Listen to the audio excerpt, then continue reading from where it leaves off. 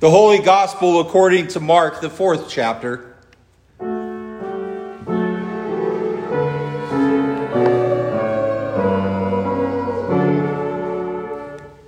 Jesus said, "The kingdom of God is as if a man should scatter seed on the ground. He sleeps and rises night and day, and the seed sprouts and it grows. He knows not how. The earth produces by itself first the blade, then the ear, then the full grain in the ear. But when the grain is ripe, at once he puts it in the sickle, because the harvest has come." And he said, "With what can we compare the kingdom of God? Or what parable shall we use for it? It is like a grain of mustard seed, which, when sown on the ground, is the smallest of all the seeds on the earth. Yet when it is sown, it grows up and it becomes larger than all of the garden plants, and it puts out large branches so that the birds of the air can make nests in its shade." With many such parables, he spoke the word to them as they were able to hear it. He did not speak to them without a parable, but privately to his own disciples, he explained everything. The gospel of our Lord.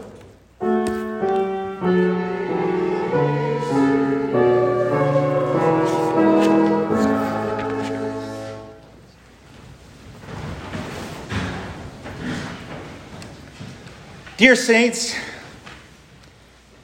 isn't it natural for us to worry, to fret, to talk about things that are seemingly out of our control? And how often have you been in a discussion recently where we haven't talked about things like the weather? It's too hot. It's too cold. The wind never seems to stop blowing.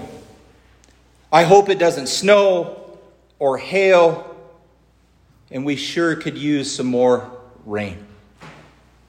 Especially in our agricultural communities where much of our livelihood depends on the weather. And this, well, it hasn't been the greatest of years when it comes to the weather. Record heats, bad storms, and of course, not enough moisture. As much as we worry about these things, it always amazes me that given the right circumstances, most things will generally grow by themselves. For example, consider our fields and even our gardens. Most of the time, all you need to do is plant the seed, ensure it gets a little water and a little light, and then the plant will normally grow by itself. We do not need to tell it what to do. We don't need to place a sign next to the seed saying, "Please send roots downward and stems upward." We do not need to tell it when to mature or when to stop growing upwards. We do not need to tell it when to produce seed, fruit, or flower.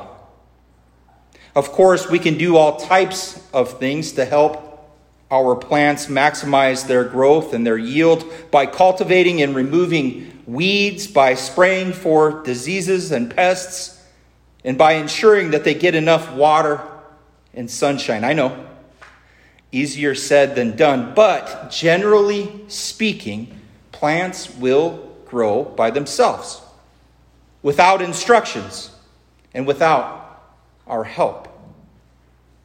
Today in the gospel text, Jesus tells us that the kingdom of God is a bit like a farmer who goes out and sows the seed. Then whether the farmer is working or sleeping, the crop will basically grow by itself. And just like a farmer or a gardener sows seeds and the crop will grow, as the seed of the gospel is planted in people's hearts, the kingdom of God will basically grow by itself, according to God's bidding and God's timing. Isn't that great news? Put it this way, it is not up to us to make the kingdom of God grow. The success of the kingdom of God is not dependent on us. Sure, we are encouraged to be diligent and faithful in sharing the gospel and the good news with each other, but we do not need to beat ourselves up for not doing enough. Not doing enough to save the souls for Christ. It is wonderful to know that all we have to do is plant the Word of God and let the Holy Spirit do its work in its own good time. Just as a tiny mustard seed can grow into a large tree, God works through even small gatherings of people like us here to produce the fruits of the gospel, which can be seen and appreciated by the larger community. But despite this simple and liberating truth, how many times have we been tempted to make the kingdom grow our way and with our own time frames? How many times do we think that God's kingdom is dependent on our efforts? How many times have we despaired because we reckon there's too few making an impact on the kingdom of God? And so we criticize each other for not doing enough for His mission. How many times have we not trusted the gospel will actually work without our help or our manipulation to make it seem convincing? And how many times have we tried to repackage the gospel in the right way to make it more appealing?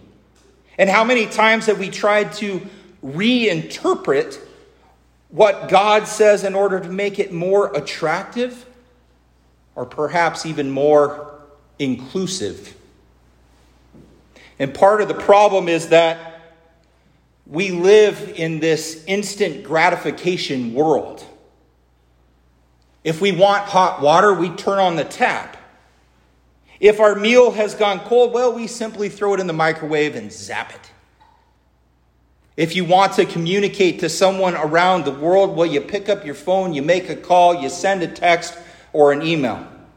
If you want to know something, well, we have the internet and its many search engines. You want to buy something?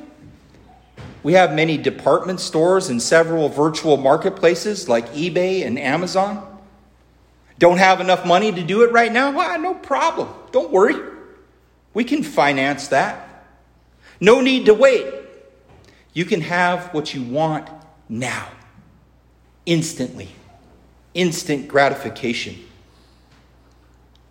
Unfortunately, despite all the blessings of living in this instant world, we might be tempted to think that unless we see instant results of our faithful service, that it's not working. Therefore, if we cannot convince others to believe in Jesus during one conversation or one worship service, or we do not see our numbers increase each and every week, or if we do not see immediate results from the gospel's work on our children and our grandchildren, then we figure that we are not doing our job rightly and have to change what we do in order to make it work instantly. When we do not immediately see the results that we are after, we might be tempted to think that the gospel has not worked or done what it is promising to do. We wonder such things as maybe we didn't say the right thing, or maybe we're not convincing enough. Perhaps we've scared them off by being too religious. Or maybe we need to repackage our faith so it becomes more acceptable and more appealing. I've been studying with a small group, and I know that some here in the congregation are also reading a book by Todd Bolsinger titled Canoeing the Mountains. It's a book that has brought encouragement and new hope to its many readers in a world much like ours, where Christ's church seems to have its back against the wall in a struggle to survive. But we strive forward in uncharted paths, seeking new perspective and unwavering character, able to withstand attacks and ambushes on our faith, the church, and the kingdom of God. In our time, it appears that the practice of the Christian faith is on the decline. We all know people who once attended the church regularly and loyally supported its work and who now have little or nothing to do with it. The Christian church has less influence over the major developments in our nation, less than it once had anyway. When the church does speak out on vital moral issues, many people ignore what it says. The church seems to be an insignificant minority. And the two parables in today's gospel, well, they're the Lord's word of encouragement to those who are worried about the future of the church. Our God is a God of small beginnings. But from small beginnings, initiated by God, come immense results. The seeds that we sow for God will result in the greatest harvest ever. Therefore, what is wrong with sowing the seeds of the gospel and letting them mature and grow at their own pace? Whoever heard of a farmer who, sowing seed one day, expects to harvest that seed the next?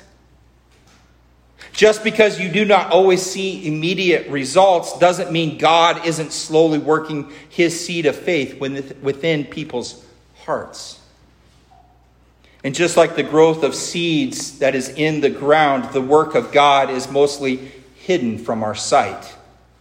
And just because we don't see any of the effects doesn't mean that it isn't effective. The Lord of the harvest will see to that. Those who heard Jesus preach were astonished at the power in his words. His parables were anything but nice stories or pretty illustrations of everyday truths. Together with Christ's miracles, they are heaven's invasion of our world. His parables have been called weapons of warfare against his critics. In them, Jesus takes items familiar to his audience, everyday activities like sowing and reaping, waking and sleeping, and gives them new spiritual meaning. He makes familiar things look new as pointers to what God is doing in our midst. Jesus' parables speak volumes to those who embrace the key to those parables, Jesus Christ himself.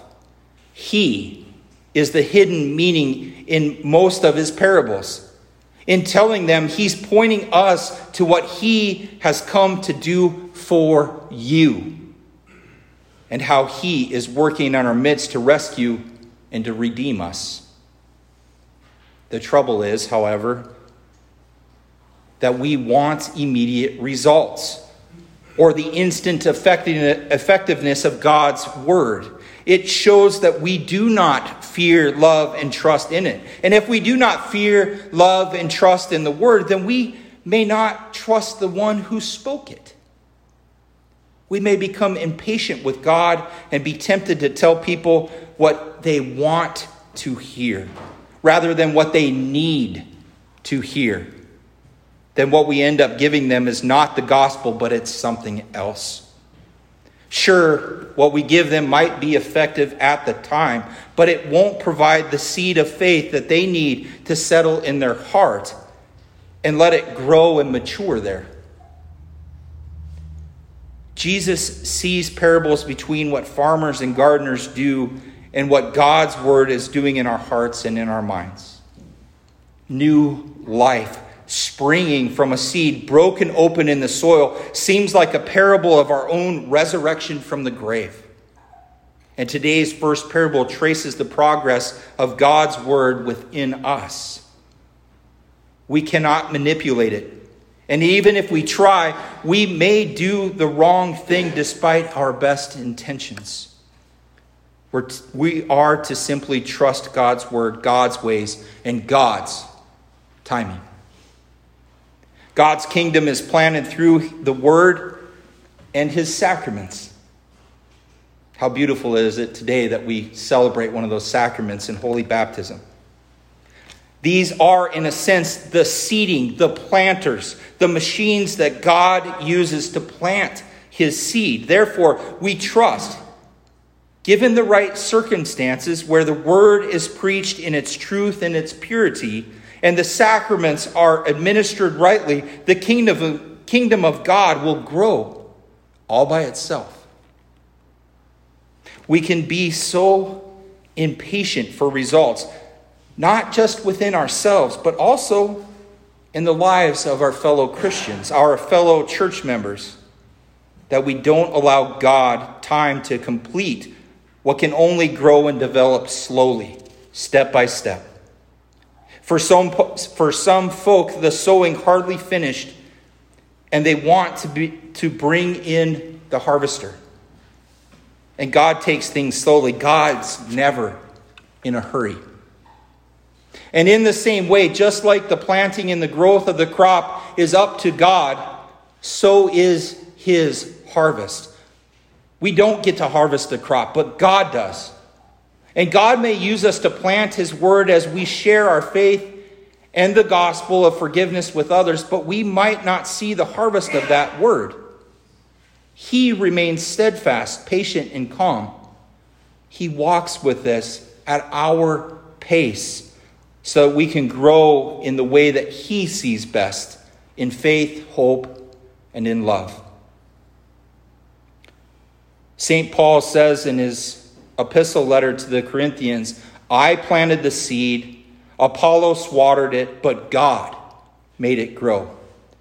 So neither he who plants nor he who waters is anything, but only God who makes things grow. Now some may reject God's word, and ultimately that is not our fault, and it certainly isn't God's fault.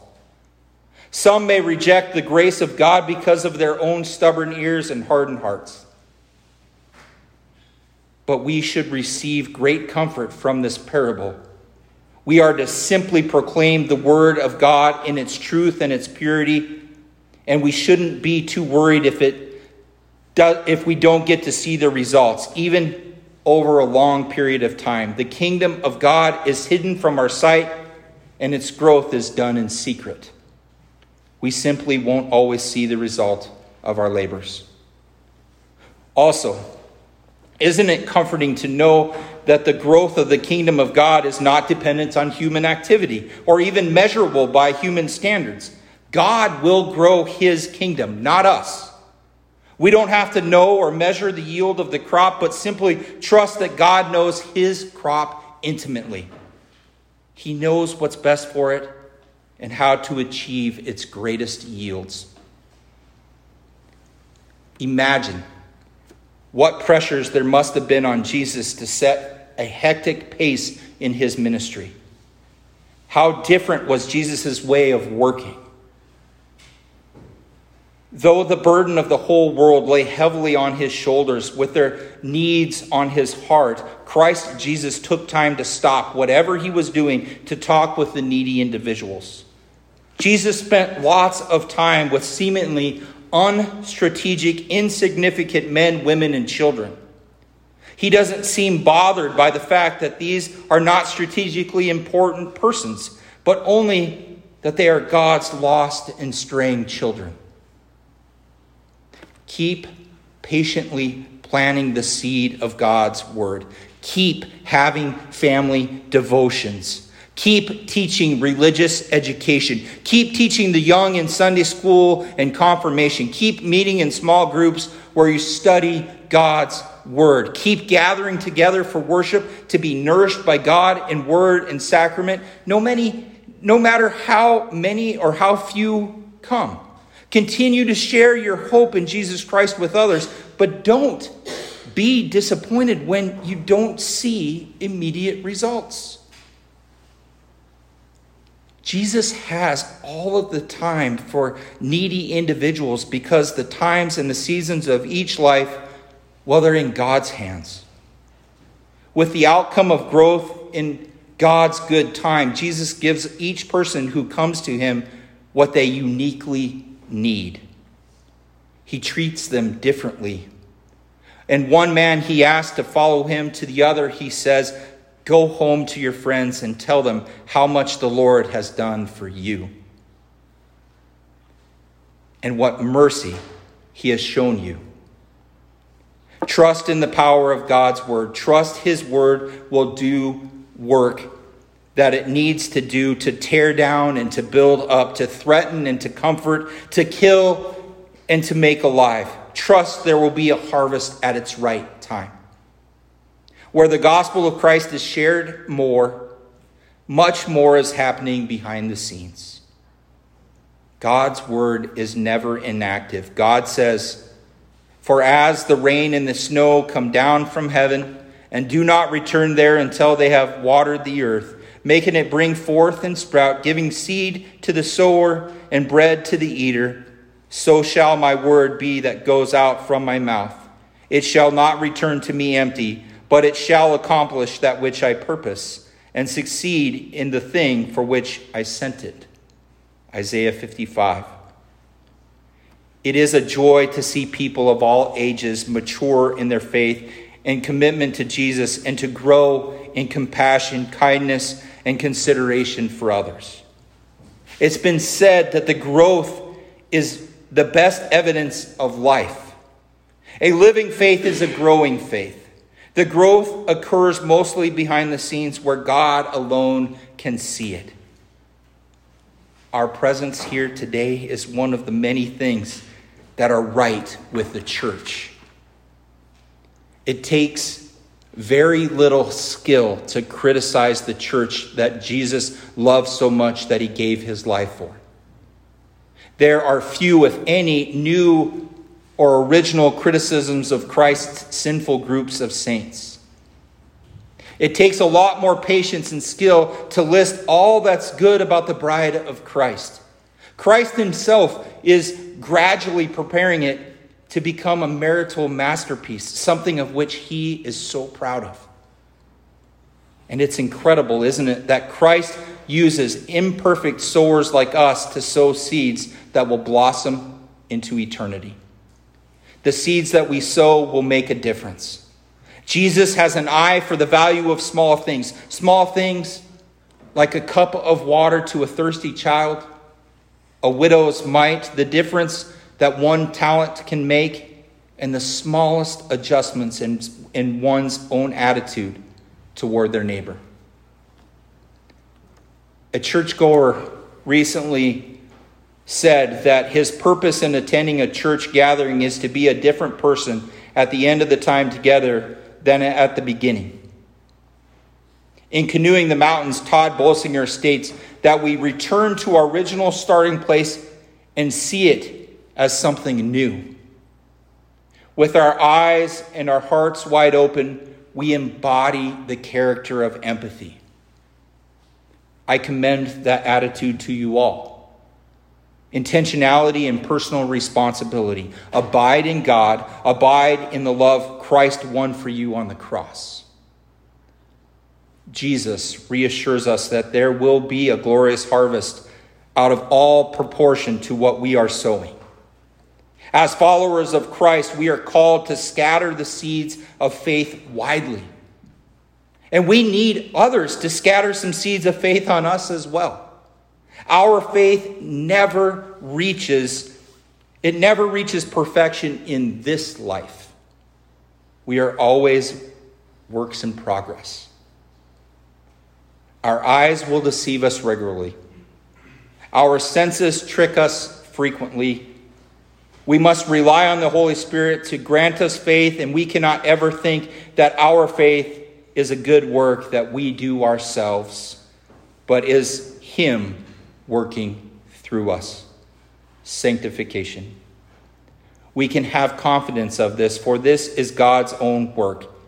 As the Apostle Paul says, I am confident of this, that the one who began a good work among you will bring it to completion by the day of Jesus Christ. Praise God that He has sown a seed of faith within you, and that it's still silently and patiently doing its work to produce fruit in you that lasts. May that give you peace. The peace of God which surpasses all understanding, may it guard your hearts and your minds through Jesus Christ our Lord. Amen.